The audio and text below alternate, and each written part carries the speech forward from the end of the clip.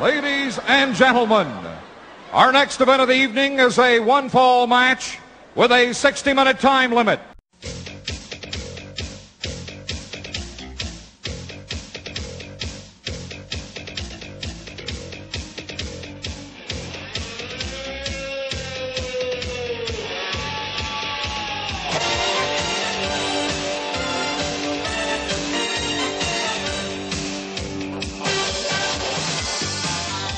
What I'd like to have right now, where the big boys play. this is where the big boys play, huh?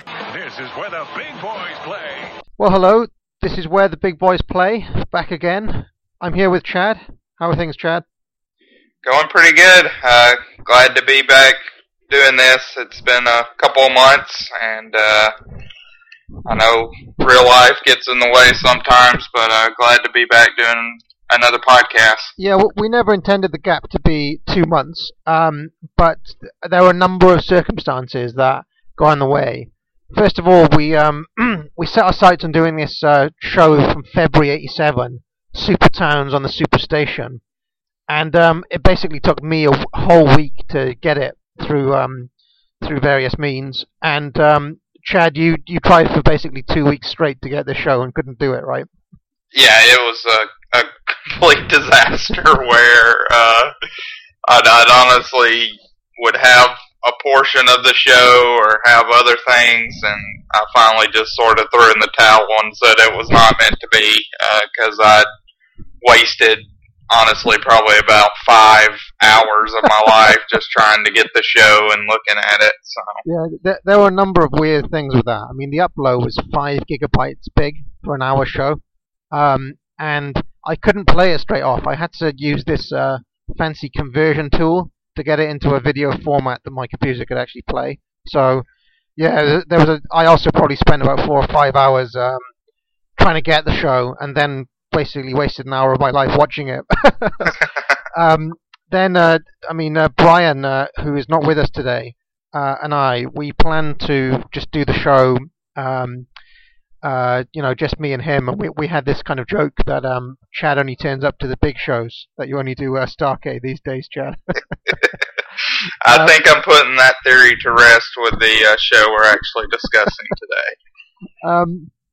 So Brian has had a number of kind of family-related issues, various different things that has meant that he's basically not been able to do this. And finally, I've also had a few things going on. I've changed job a couple of times. I'm now an English lecturer, full-time one at a university here in the UK. So at least I'm putting my PhD to good use, he says, as he's about to talk about wrestling for 2 hours.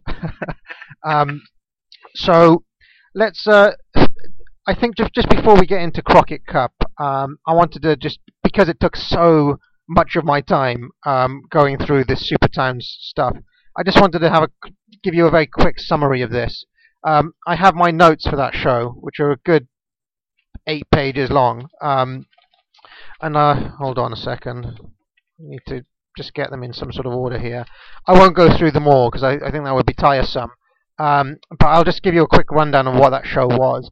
So it was a little bit like the previous kind of super show that they did, an hour special.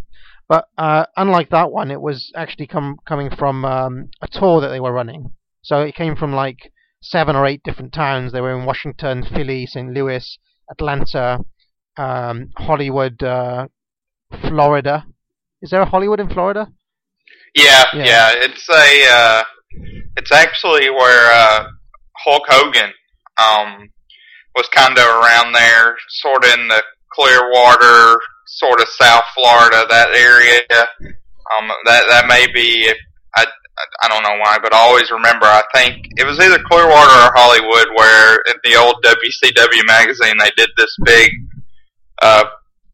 article on Hogan one time, and I remember as a 12-year-old kid they had his boat. He had this like awesome boat with a mural airbrushed on it of himself, and it said like Hollywood Hulk Hogan with his picture on the side of the boat that he docked. I always found that humorous and kind of self-serving that you have your own picture on your boat. But You know that house we see in Hogan Knows Best? Is that in Hollywood, FLA?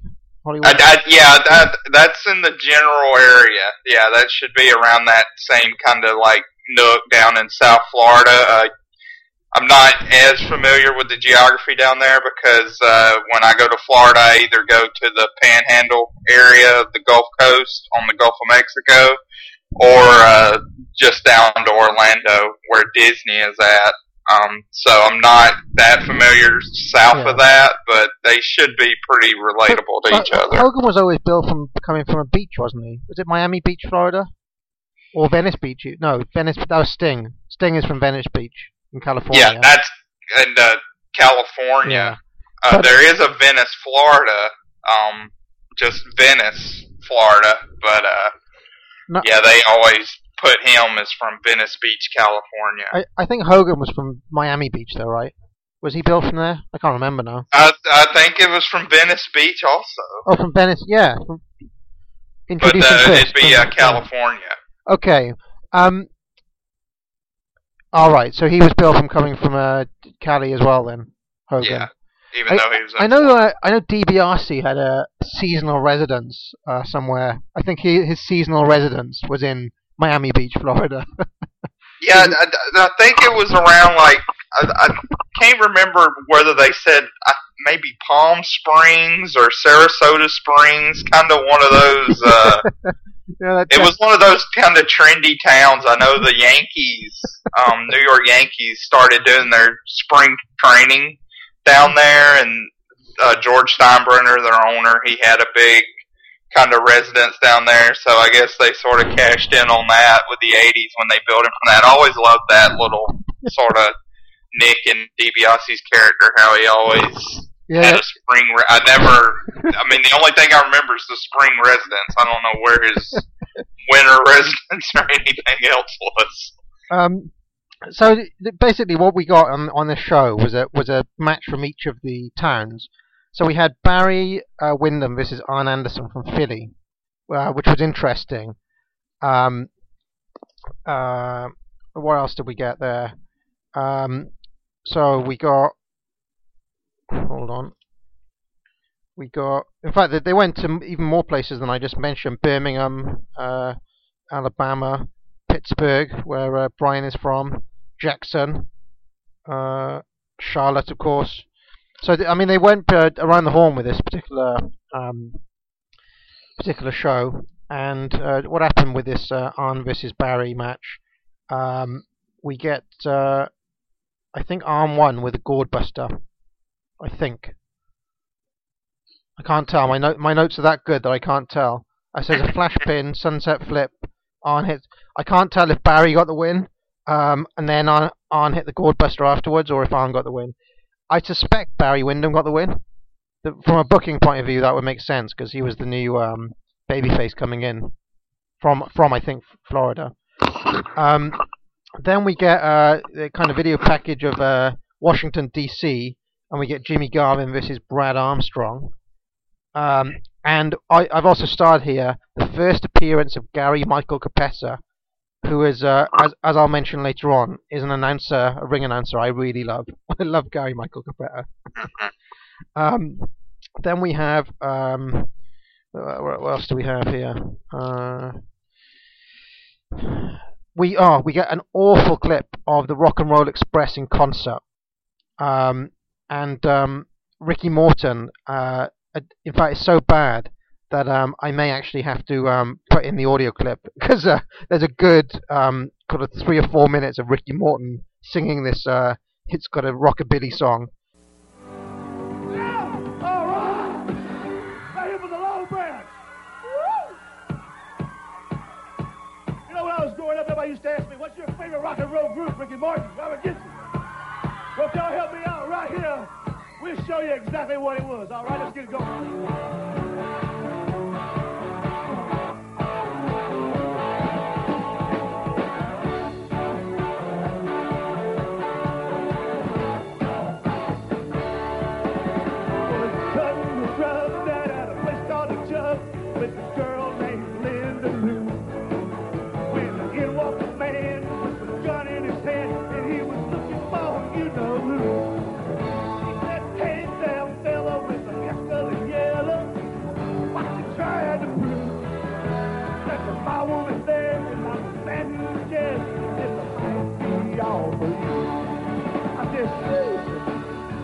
I don't. Why did they keep?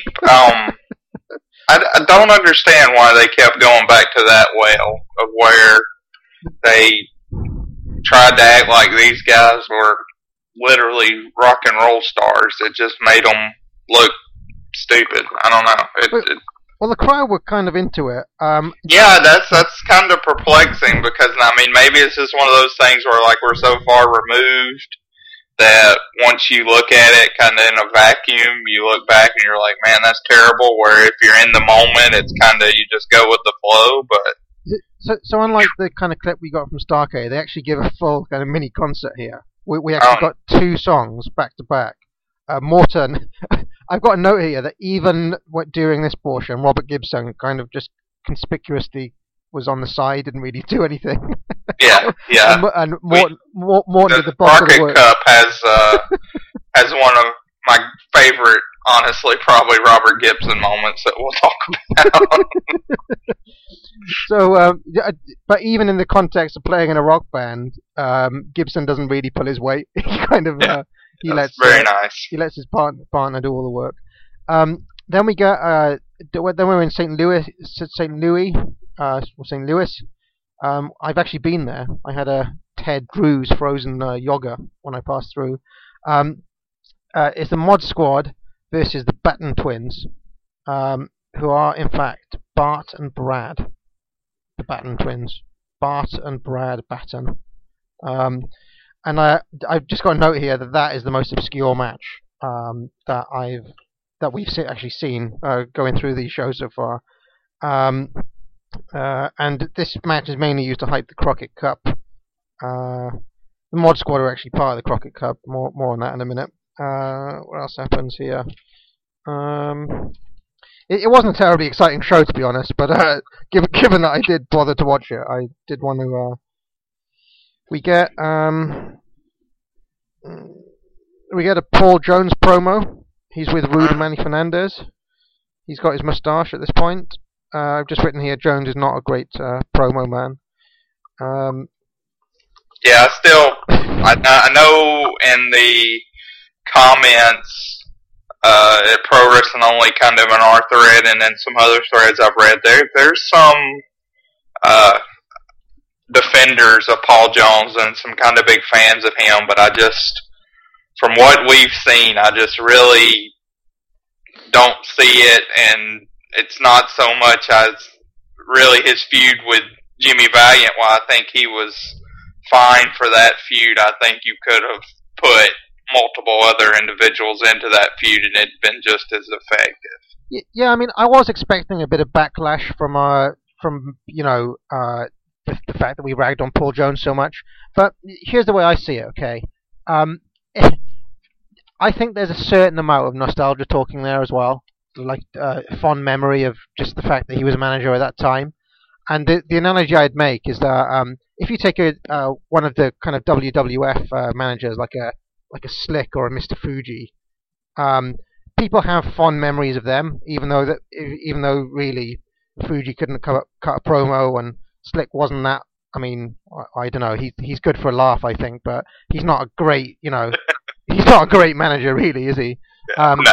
But I think there's an element of that, that is people's memories rather than an objective assessment of how good these guys actually are. Would you agree with that?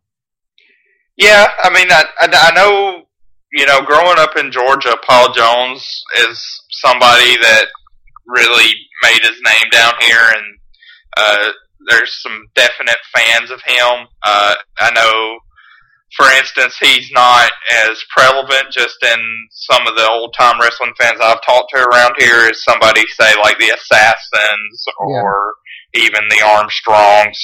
Now that a lot of that has to do with the fact that I've been located and lived in Marietta, which is where the Armstrongs are from, so there's certainly a higher profile there than in other areas, even within the state. But so I mean, I would say there is some of that where you're kind of looking through that with rose-colored glasses, looking back. Yeah. I mean, I don't want to say that too much because if anybody's ever guilty of that, it's probably me more than anyone else. But yeah, I mean, when we get into all this that we've been covering so far, of course, is before my time. But eventually, years down the road, when we start probably getting into the NWO era stuff, I know there'll be some of that resonating with me. Yeah.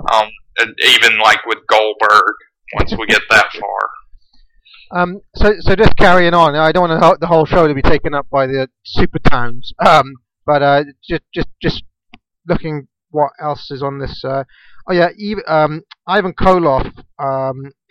This was the match in Hollywood. The Russians are taking on the Rock and Roll Express, and Ivan Koloff has got a new partner yet again, Vladimir Petriov. Do you know about this guy, Vladimir Petriov? I had to look him up based off a clip that we saw of him in the Crockett Cup. I was not familiar with him at all. I looked him up on Wikipedia. Didn't remember him at all from, I guess, his WWF run. So I guess he was sort of mostly like a kind of flash in the pan. Yeah, now to talk about partners, that Ivan had Nikita Koloff to start off with. Then he had Barry Darsow. Now he's down to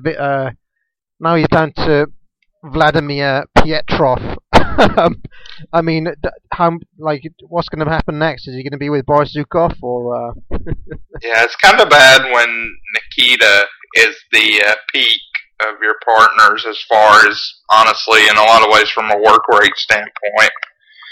Yeah. If you've had multiple partners, and Nikita was the best one. One thing I will say for Vladimir Pietrov is that he is pretty stacked. He's pretty well built. Big guy. Certainly bigger than Barry Darsow, who was pretty big at this time as well. This match again is used for to hype the Crockett Cup. We get a big USA chant for the Rock and Rollers. It's a typical Russians match. Ivan takes the brunt of the beating. There's a chain involved. Blah blah blah. Instant DQ. Then we get now this was interesting. We got a rather long segment where local Baltimore promoters, including the kind of manager of the Baltimore Arena, we got a tour of the Baltimore Arena, basically hyping the Crockett Cup, and he talks about how they had to bid against every other major stadium in the country to get this wonderful show. We also had, what else did we have? We had a Tully versus Dusty Rhodes TV title plus 10 grand from the Forum in LA. We had, what else did we have?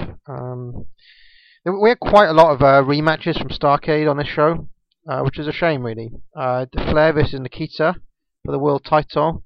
Nikita's pretty over here, and I've written that it's some achievement that Nikita went from being such a heel to getting cheered against Flair in Charlotte in 1987. I mean, that's no small achievement to be cheered against Flair in his hometown. What else do we have? And then we get the Midnights versus the Road Warriors scaffold match again, as if the first one wasn't enough.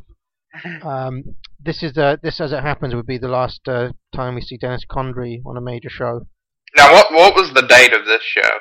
Do you know? Or the actual match? It's February 87, and I actually have quite a bit of detail on Condrey from my intense reading of Wrestling Observer over this time period, because I was interested to see exactly what happened there. Yeah, but, I'm interested to see. I know we'll get to that, but I know what Cornette talked about on his shoot interview, but I haven't read any of the Observers or any information from that time, so that'll be interesting. Now you've got to remember with the Observers that a lot of it is guesswork on Meltzer's part. Right. As is easier to see in hindsight, I guess. So let's let's move on to the Crockett Cup now. That was Supertowns. I don't think we missed a lot there by not doing that. Yeah, and one quick thing it was bothering me, so I actually looked up where Hollywood, Florida was on Google Maps, and kind of embarrassed at my lack of geography knowledge because it and Clearwater are a good bit apart. They're 270 miles apart. Clearwater is, I knew Clearwater was around St. Petersburg, and I thought that that Hollywood was down a little bit south of Sarasota, which is, they're within a couple hours of each other, but Hollywood is actually right around the Miami area. Right, okay. Which I've never been to Miami or Fort Lauderdale, so that area. So I would assume when they were in Hollywood, Florida, that would have been their Miami venue. Right, okay. And, I mean, a 270-mile trip here in the UK is basically from London to Scotland. So that's like the entire length of the country. Yeah. I mean, it's about a 4-hour car ride, it looks like. So. Okay, so, the Crockett Cup, we did want to do the 86 version of it, but it's very hard. That's incredibly difficult to find on video, and it has no commentary. And I'm not going to sit through 3 hours of 3 hours of tag wrestling without any commentary, no matter how much I love the NWA. So we this is from, I think, the 10th and the 11th of April. 1987, which is a very interesting time for the NWA. It happens in the Baltimore Arena, as I just said. Tony Schiavone is our host, and he's flying solo, seemingly. And there's 16,000 fans, he announces, which, depending on where you read, is about 50% or 40% wrong. So I think the first day got 8,000 fans, and the second day got 11,000. So it's a 2-day event. 24 teams compete for $1 million in cash. Our ring announcer is Gary Michael Capetta, and I think he may have actually taken over from Tom Miller by this point. I think Tom Miller might be gone. I think Starcade was his last show. So let me just before we get into this, I'm going to pull up the full card here because we're reviewing here the Turner home video release, which is basically clipped to buggery. Would you agree with that, Chad? Yeah, it's kind of, I guess I really don't understand.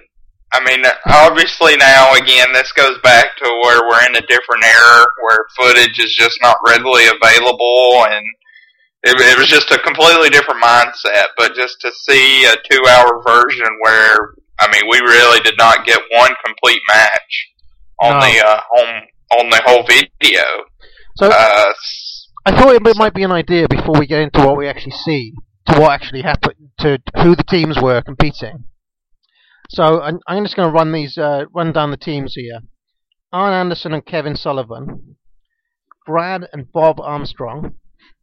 So your dad didn't feel like going to see this one, or your uncle? No, he did not make the trek up to Baltimore for this one. Giant Barber and Isayo Takagi. Yeah. And according to Meltzer, this is was the first pro wrestling match ever for Takagi. Yeah, he's still active. Is he really? Yeah. He shows up every once in a while. I know he was one of the few ones that when they had the All Japan Noah split in 2000, he stayed with All Japan.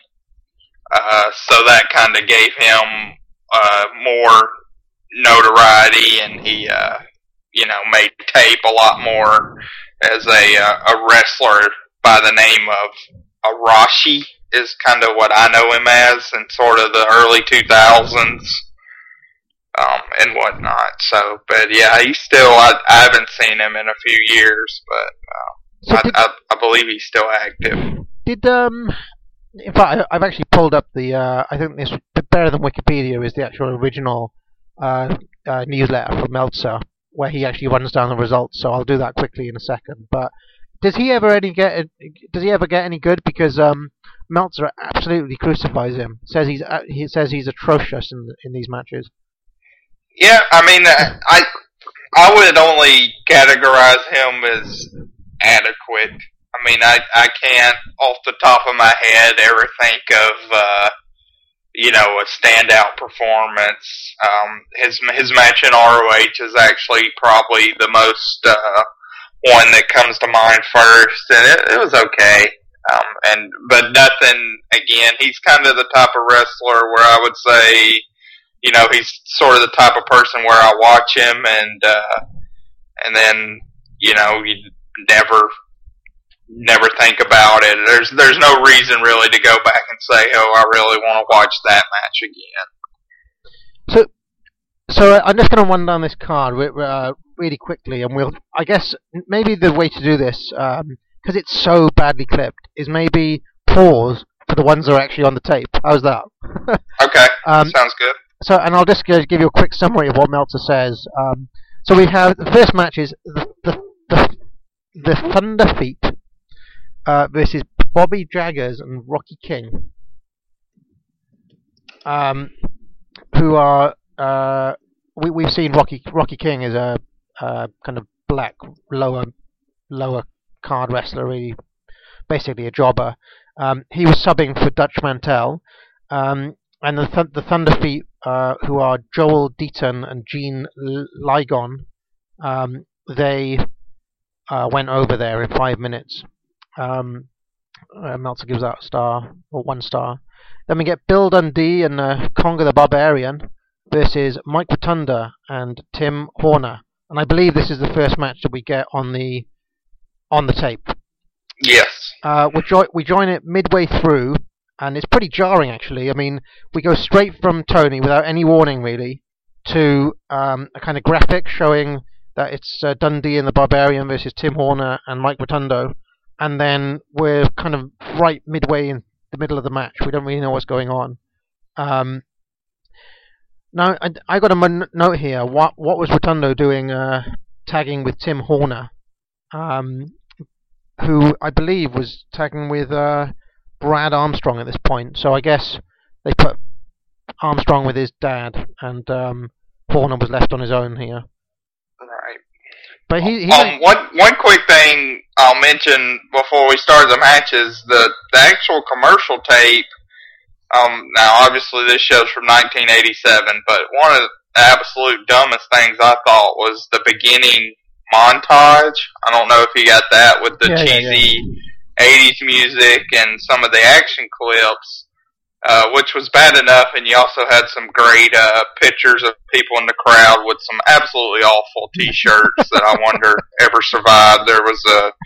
I know there was a Jim Crockett T-shirt and a Four Horsemen T-shirt, but then at the very end, they actually show who wins the tournament. So they spoil the whole tape within the first 2 minutes on the clip, which I couldn't believe my eyes as I was watching. I knew who won, but I would have been furious if I'd have been a little kid and already would have seen this.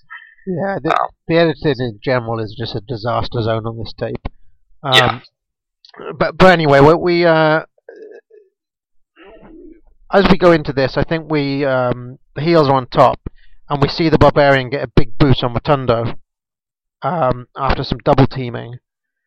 There's a chin lock, then a brief hope spot, and a double clothesline between Barbarian and Rotundo. Barb goes on top, misses a headbutt.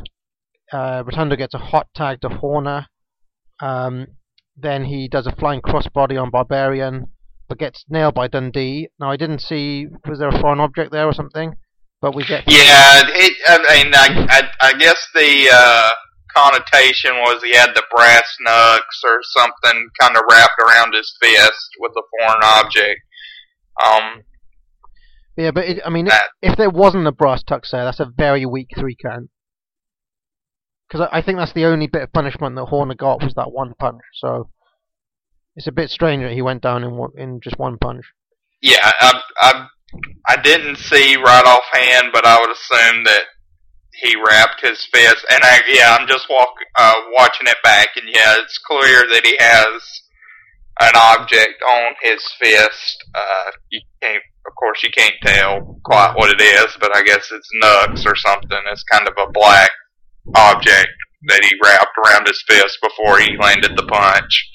Yeah, and I have to say, I mean, it's difficult to explain just how clipped this tape is, but I mean, I think there are going to be plenty of things that I miss or don't quite see, because they happen so quickly, you know. Yeah, I mean, it's sort of jarring.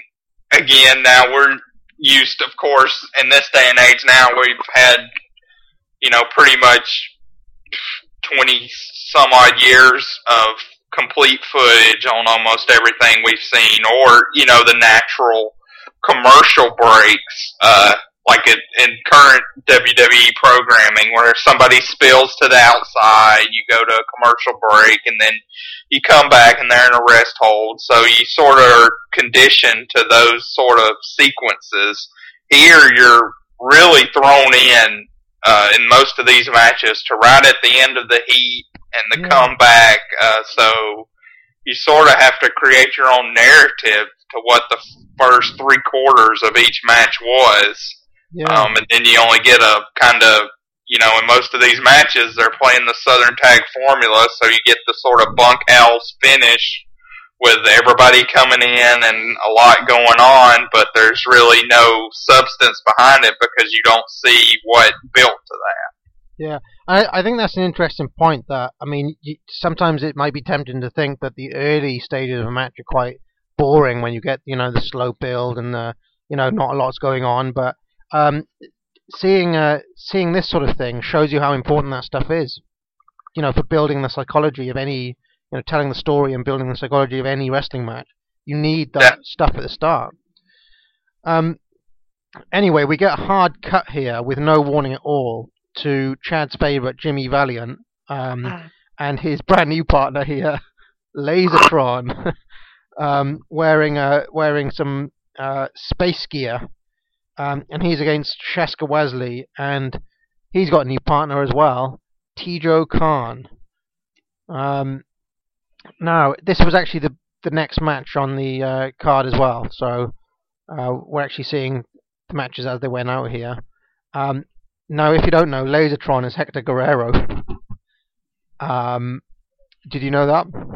I did. I had to look it up.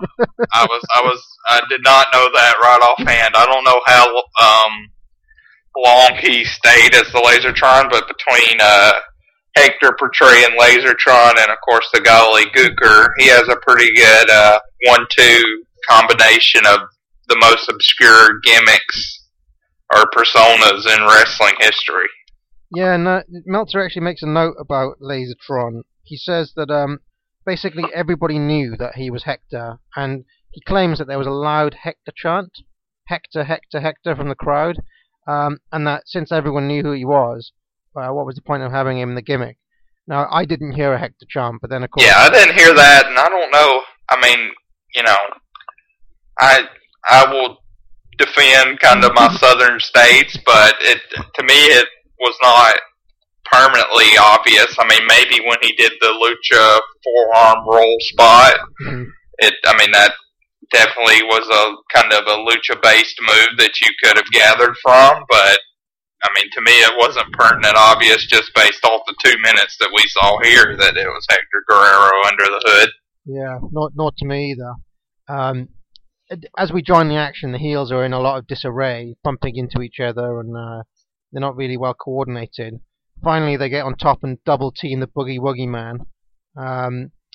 Khan gets a few headbutts in on Valiant.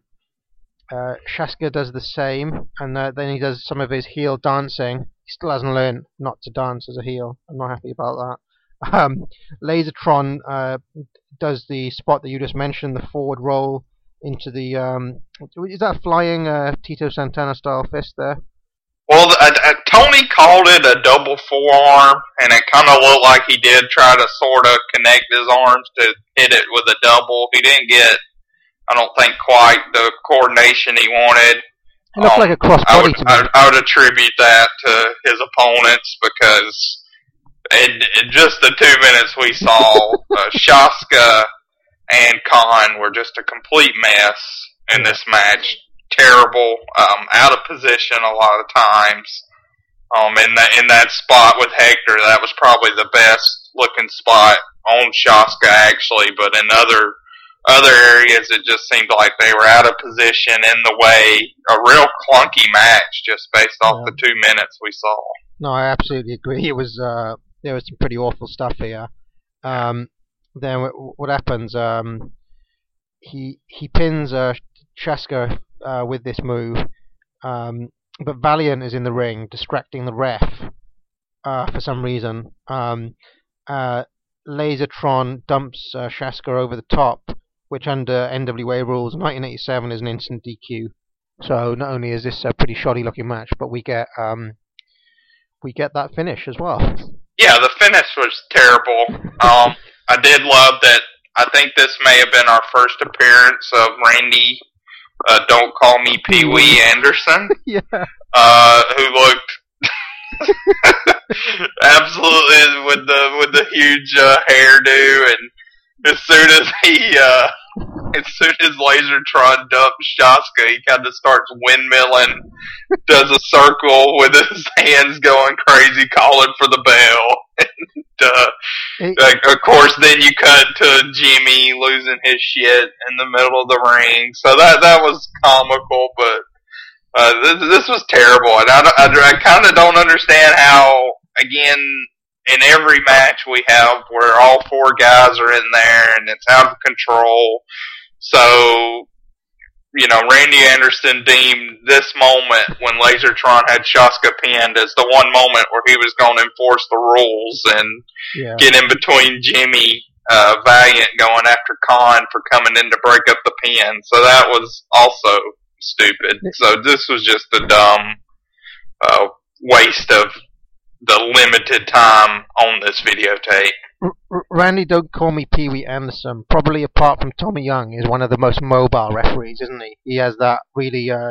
he has just... I don't know what... He's very... Some of his expressions really kind of resonate. Like, to this day, I haven't seen the match in, I know, a few years, but I can always remember the first thing I think of him when, two things when I think of Randy Anderson. One is when he got fired and he came out with his kids to ask back his job from the NWO. That's a great segment on Nitro where Kevin Nash is just at his absolute dick best. His kids come out and his wife, Randy Anderson's, and Kevin Nash is asking if it's the Family Feud and just constantly rags on him. And then the other moment is during the Lex Luger Hulk Hogan Nitro match where Luger wins the belt and has Hogan in the torture rack, and Hogan gives up, and it's just a great moment where Randy Anderson kind of puts both hands on his head, on the top of his head, like he can't believe it, and then rings for the bell, and he's in complete shock that Hogan gave up. So, am I thinking that he's an interesting referee. He always stayed face, right? I think Nick Patrick was the one who turned heel. Is that right? Yeah, he was the one, he was the NWO referee, and that actually kind of plays into that whole, that Randy Anderson family angle where he got fired. That sort of ties into Nick Patrick turning towards the NWO referee also. That was all intertwined. So the next match on the actual night itself was Jimmy and Ron Garvin against the Italian Stallion and Ricky Lee Jones. Obviously, the Garvins win. Not a lot of talk there, although he does have a long note about the Mulkeys here, and about how it was insane that the Mulkeys weren't on this card, because apparently in April 1987, Mulkeymania was running wild.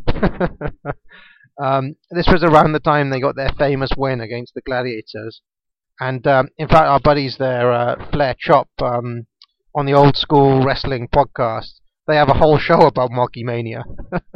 So track that down if you can find it.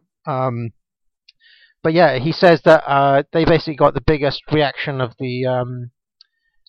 oh no, sorry, I'm reading this wrong. They were on the card, but they lost in the very next match. Todd Champion and Danny Brown beat Bill and Randy Mulkey. And he says that apart from Nikito and Dusty and the Road Warriors, the biggest pop of the night went to the Mulkeys. So they should have used that in some way. He's saying that, it would have been an idea to send them over to, make the crowd happy. So yeah, if you don't know the Mulkeys, they were a pair of jobbers who got a win and were a little sensation for a while. They're really good at extravagant selling, the Mulkeys, especially is it Randy Mulkey? There's one of them who's really pale, like he kind of he's the one who takes really good bumps. Okay. I honestly, Mulkeymania has not ran wild in the Campbell household. I can say that. So I'm not. I honestly have only watched probably a couple of Mulkey matches in my life. Next match we have Rick Rude and Manny Fernandez, who I think are the tag champs at this point still. I think. I might be wrong. And they're against, they take down Thunder Feet. And that's a second round match. If you look at the way this tournament is scheduled, a lot of the bigger teams don't enter until the second round. So Luger and Blanchard, the Russians, the Rock and Roll Express, they were a number of seeded teams. And I think if you were a seeded team, you didn't have to do a round one match. You just came straight in a round two. So obviously Thunder Feet qualified, and Rude and Fernandez beat them in 4 minutes. Then we get the Road Warriors. We still haven't got to them. No, yeah, we get the Road Warriors against Khan and Watley. They take them out in 3 minutes. The Midnight Express. More on them in a second. Against. Hold on, didn't we see this match against Jim and Ron Garvin? Did we get to see that? Yeah, we saw that. Hold on. So what are we missing then? Bob and Brad Armstrong versus the Russians. Versus the Russians, yeah. Okay. Yeah. So the next match that we have on the tape is the Russians versus Bob and Brad Armstrong. I've got a note here. How old is Bob here, do you think? Oh, he's probably, may honestly not be as old as you think. He may be, I would say late, maybe early 40s. Okay, I looked it up. He's born in 1939, so putting the accounting on the spot to do some quick math. So, yeah, he would have been older than I thought. He would have been 48, actually. Well, yeah. He's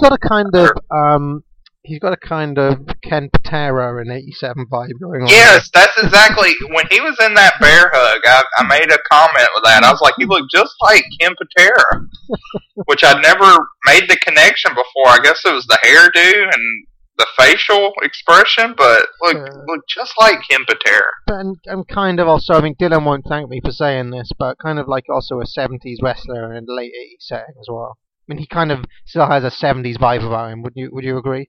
Yeah. I mean, I think this was. I mean, Bob in Smokey Mountain is an excellent character. It's kind of the old guard, grizzled commissioner that's not going to take any crap from Jim Cornette. I mean, I don't know what he was doing gimmick-wise in Continental or some of the other territories around this time where he's able to stretch his limbs at, but just in the way he wrestled this match, he seemed kind of out of place. Yeah. I will say, though, he was over, though, with the crowd. They seemed to be into Bob Armstrong. I guess he was popular down there, right? Well, I mean, I think Bob is a kind of... It's tough, and this is something I will be biased on because, Bob Armstrong was I said this, I know, on multiple podcasts, but just to reiterate, Bob Armstrong, Mr. Wrestling 2 were my dad and granddad's favorite wrestlers growing up. My granddad went to the Cobb County Civic Center pretty much every time. My dad spent a lot of summers up in Marietta, and when he was there, he'd go to the wrestling in Marietta and some of the bigger shows at like the Atlanta Civic Center. So I know, I mean, Bob has a lot of cachet around here. Definitely not a household name or anything, or a big star, but if you're a wrestling fan, I think that grew up in the South in the 70s, and early 80s, and even if in like Continental in Alabama in the late 80s, and I would say even Tennessee in the 90s with Smokey Mountain. If you came up as a Smokey Mountain fan in Tennessee in the 90s, Bob Armstrong is really one of the characters that resonates and stays with you, and has a good reputation. Never a top guy, but somebody that could be positioned in there and not look totally out of place. I guess he had more charisma than his son, right? Yeah, I know just based on the promos. I mean, I'm most familiar with Bob Armstrong's Smoky Mountain promos, but just based on that, he was a far superior promo. Of all his sons, you see the Road Dogg has kind of the charisma on the mic, and that he took that the most from Bob. Now, just a point on Brad Armstrong. In the newsletter, Meltzer goes as far as to say that Brad Armstrong is legit top 3 to 5 worker in the States at this point. So he really thinks that Brad Armstrong's a very good worker, which surprised. Like, he's got this massive rep among smart fans, Brad Armstrong, and I wonder if does it come from this time where Meltzer was writing this sort of thing about him in '87. Yeah, I know we talked about this on the Starrcade show some, but I do believe that myth has kind of been debunked in the past few years, where I don't think anybody would argue that Armstrong was a bad worker, but I don't think there's also any evidence with what we see now that he was one of the top 3 or 5 best workers in the States at any point in his career. Well, he plays face in peril for most of this match. There's a bear hug from Pietrov. Brad gets in a few drop kicks. Then he gets Ivan Koloff in a sleeper, but Pietrov breaks it, and we get an instant DQ. And I've just written, what here? And then I realised that he actually had a chain. So, I mean, this is the speed with which things happen on this tape. I couldn't even see the chain. And it wasn't quite clear to me that there was one. And this is hyped as a major upset by Schiavone. So this is quite the push for the Armstrongs in this show. They've already gone, I think they've already gone over Arn Anderson and Kevin Sullivan. And now they've beaten the Russians. And I guess the Russians are on the way down here. This is really the third and least version of the Russians. Yeah, the finish was kind of interesting because it was set up the exact same way as the first match on the tape with Dundee. Same exact spot where the babyface in the first match, it was Tim Horner. Here it was Brad Armstrong. Has a sleeper on the top. He's on the back of the opponent. And then the other guy comes in with a foreign object to hit him, basically just a punch with the foreign object, the chain or the nuts or whatever it was.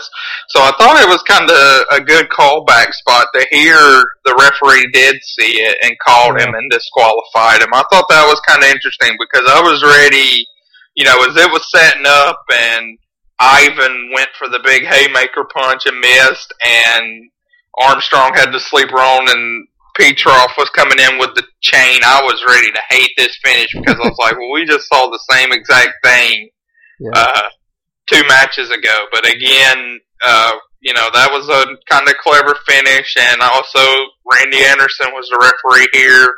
And nobody calls for the bell with more excitement, I've discovered, than Randy Anderson. He's going on for MVP. Let's see. So the next match here, I'm just looking. They really messed around with this. They didn't show us these matches in order either, to add insult to injury. Okay. So I'm really quite lost here with the list from Meltzer and what we actually saw. But let's go what's on the tape. The Midnight Express versus Jimmy and Ronnie Garvin. And we should pause because the Midnight Express here is now finally the Stan Lane, Bobby Eaton version of the Midnights, because Dennis Condrey is no longer in JCP. Now, I'll tell you what I found out from Meltzer, and you can remind us what Cornette says about this on the shoot interviews. I've seen that shoot interview recently, but my mind's gone a bit blank as to what he actually said. Apparently, Condrey was trying to get out of contract, and initially, this is a few weeks ago, a few weeks before this newsletter, he says that he was either fired or quit. And there was talk of Stan Lane coming in and actually tagging with Steve Kern for one last time during the show. And I guess because Condrey was gone, they decided that Eaton needed a new partner, and they were looking at Stan Lane, and they were looking at Steve Kern, and they were looking at a couple of other people as well. And they decided that Lane would be the best partner for him. It also in the update, he's got kind of a news update about what happens to Condrey, and he says that for all intents and purposes, Condrey just disappeared. That he's gone completely AWOL, and he no-showed a number of dates without any explanation at all, even after his wife said he was going to be there. And there was a lot of talk of Condrey talking to the WWF at this point, although the WWF office said that they'd had no contact with him at all. So it's a bit of a mystery, according to the newsletter. So that's what I've got. What you just said is kind of what Cornette. I'm basing this off his 2000 year 2000 shoot interview with RF Video, his first long form shoot with them. But yeah, I think they were boarding a plane, I want to say to maybe Denver or somewhere, and according to Cornette, he said like they just got off the plane. Dennis was supposed to meet him there. He was nowhere to be found. They called his wife or whatever, and Cornette said he didn't really know if his wife knew or just played dumb, but she said she didn't know where he was. And he kind of hinted that he said he didn't know specifically the reasoning, but he did hint that cocaine, usage might have played a part in Condrey's disappearance. But overall, this does seem kind of one of the most, I guess, muddled mysteries still in wrestling history, where we don't have a full story. One of Condrey's still alive and has done stuff, but I don't think he's ever really talked on the record exactly what happened. I don't think we've had the full story. It's sort of that he was fed up and just left. But it's bizarre because like the Midnights at this point are still hot. It's not like they're on the way down or on the way out or anything. They're still right in the middle of their run here. And Condrey just disappeared. Anyway, this is not necessarily a change for the worse. I mean, I do like Dennis Condrey. I think he's great at the kind of dick healing. He's really good at that stuff. But Stan Lane is, one of the great tag wrestlers. And obviously Bob Eaton is arguably the greatest of all tag wrestlers. So putting them together can't be a bad thing, right? Yeah, I mean, I think I may be higher on Condrey than you are. I'm a real big fan of Condrey, but obviously that's no slight with Stan either. I really like both iterations of the Midnights, so I'm certainly not disappointed to see Stan in there. And this is because just to give you an idea of the time frame here. All of this stuff is from the newsletters that were published in the very week that this event took place. So this match would have been one of Stan Lane's very first as a member of the Midnight Express, if not the first. I think they maybe did one at the date, a TV taping like 3 or 4 days before this. So they're very new as a team together. And noticeably, Schiavone doesn't make any mention of the fact that Condrey's gone or anything. Like they don't. It's just kind of treated as if. Do they make reference to the fact that Stan Lane is quite new here? No, I know. I mean, basically the only thing introductory that I recalled Schiavone saying was when Stan Lane did his Savant kick, and Schiavone was talking about his black belt that he'd been talking about, that he had these black belt skills. So, but it wasn't, there was no, this is a new partner or any mention of that.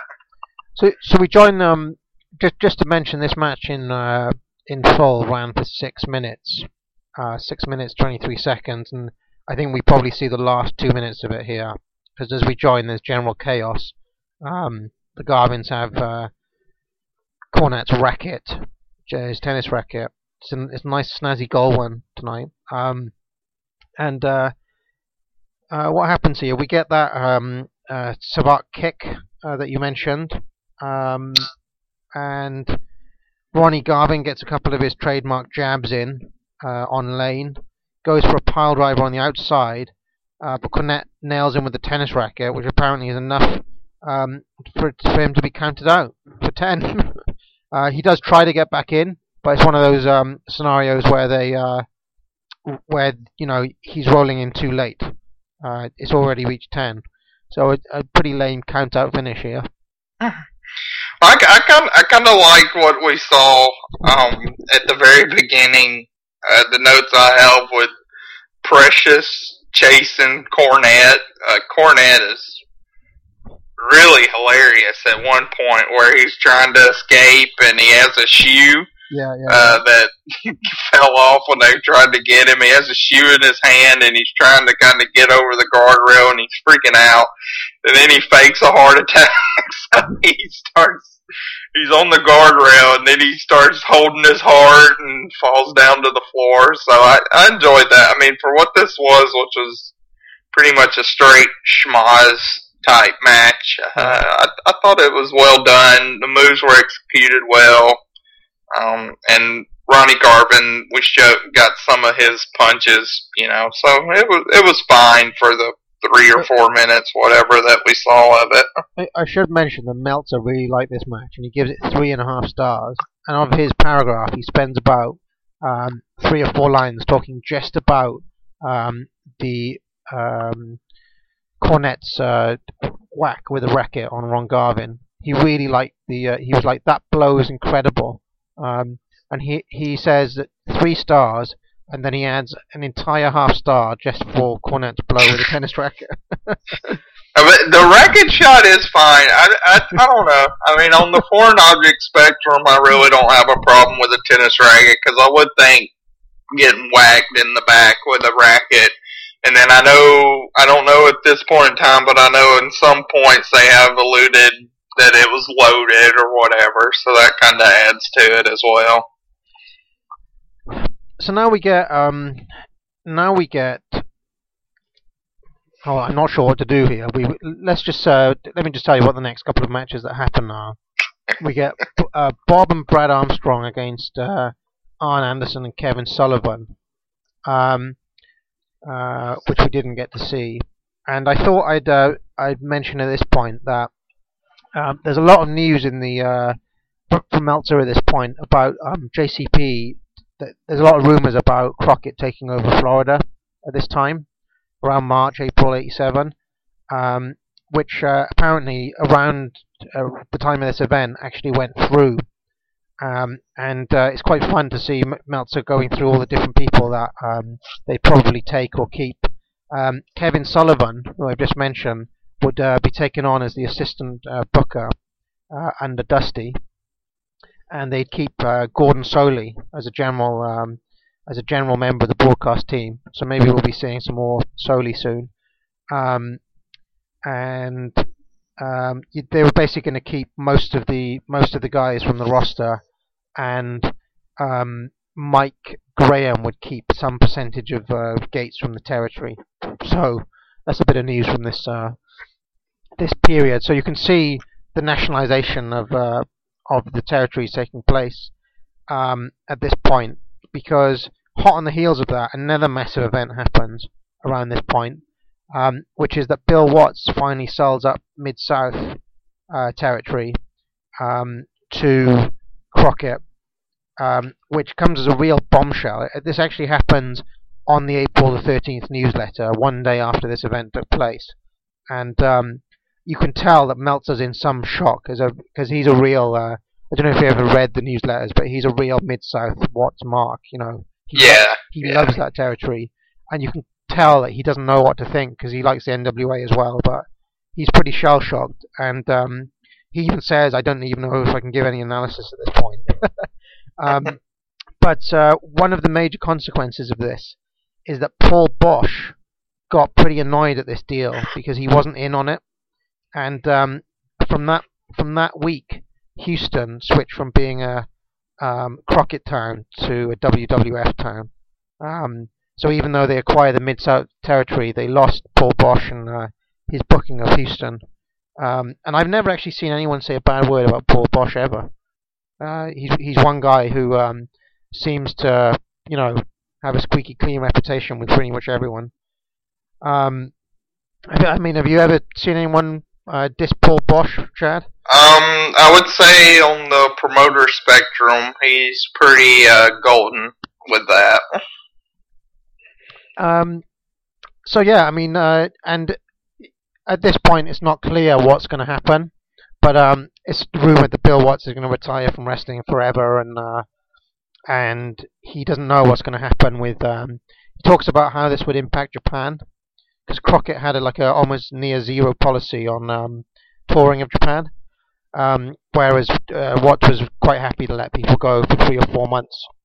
Like obviously you've seen DiBiase crop up in All Japan from time to time, and he also wonders about what's going to happen with the talent. You know, are they going to keep them all, or are some people going to go to WWF? And as we'll see, they do more or less keep most of them, don't they? Apart from DiBiase, I think. I think he's the only kind of major headline star who doesn't come to Crockett after this episode. Yeah, I mean, Terry Taylor was a big... he was a big star, and... Did he go to WWF as well? Well, yeah, I mean, he went as the Red Rooster. I know that was... Yeah, I remember, yeah. That was, I guess that was 88. Yeah. But, of course, we've already seen Terry Taylor on Crockett shows, haven't we? So it's kind of like, you know, and he'd work Florida some as well, I think. Yeah, I think his main... He was sort of... In the Watts footage that I saw, the most of is mostly the 86, right up to the end stage. So you have some early Sting, Terry Gordy, Steve Williams are the main players kind of there, and DiBiase every once in a while, but he was sort of getting phased out. Yeah. And Terry Taylor, at that point in time, he sort of kind of was the old... I mean, I guess maybe the best comparison would be somebody like DDP and WCW in like 97, 98, kind of the old standby flag carrier for the company, baby face that would always run out and break things up and get in the middle of stuff. I guess Sting would be, if he came as part of that package, you know, he'd probably be the biggest star that we'll see. As you know, coming from that, but there's a lot of talk at this point that it's going to remain as a separate company. But as we'll see, that did not happen, and we got our very first invasion angle. But that's to look forward to. From the Florida purchase, I guess we already have Lex Luger.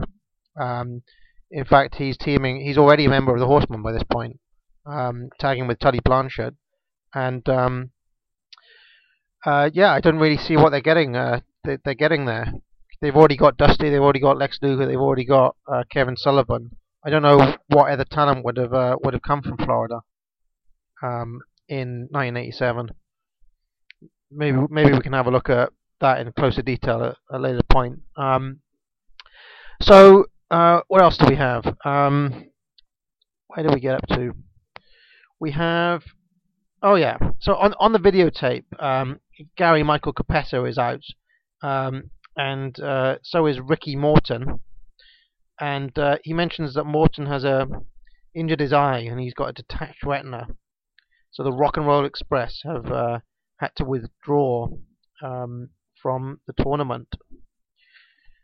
Now, is this the moment you were talking about, Chad? Yeah, this was very great because they call Robert out there, and GMC just basically explains the situation like you just said about Ricky Morton, and Robert doesn't say anything.